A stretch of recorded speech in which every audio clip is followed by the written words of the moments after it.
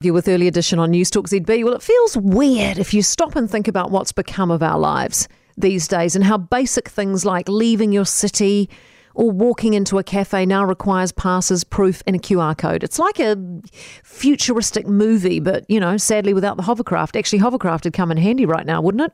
If it meant getting across borders without checkpoints. But here we are, regimented, archived, coded, scannable. Yesterday, I spent the endless time refreshing the My COVID record site to log on to request my vaccine pass, to then download it to my phone, to then upload it to my Apple Wallet, and then print off a hard copy just in case. This will only, of course, get us into venues domestically and will only be valid for 6 months, whereby we'll need a booster shot and a new pass. If we want to travel internationally, we need to apply for a separate vaccine passport. Why it can't be simpler and all bundled together is beyond me. But we also, of course, have our vaccine cards, which you would have got when you got jabbed. And I had my very first experience with having to show that yesterday. I took my dog to the vet and my daughter came too, and the vet asked us both as we went in for proof of vaccination.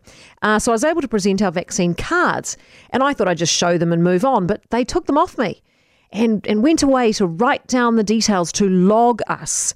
And as they did, I thought, wow, this is the future. This is the new normal, being scrutinised, judged, checked and logged. It's a wacky old world, isn't it? Do you reckon, though, that we're now so browbeaten by being so heavily regulated with our movements that we actually just still feel grateful to be allowed to move? I was so grateful to be able to take my dog into the vet, I don't think I cared that they were logging my details. And speaking of movement, those of us who might want to travel in or out of Auckland, of course, have to wait another month almost to do so.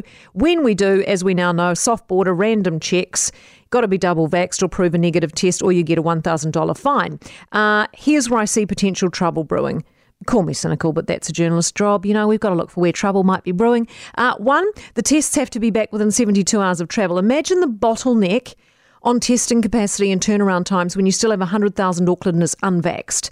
So you can just see that being the story, all the tests that didn't come back in time. And does that then become another block for the unvaxxed to actually do anything? So, it's looking kind in theory that they can travel, but in reality they're still screwed. And if so, is it just a ploy to hike up vax rates? And by the way, who pays for these tests? Taxpayers? Are we funding that? And two, the Northland border. The PM said being mindful of such low vax rates in Northland means police will be working with local iwi on checkpoints. So that's going to be your choke point.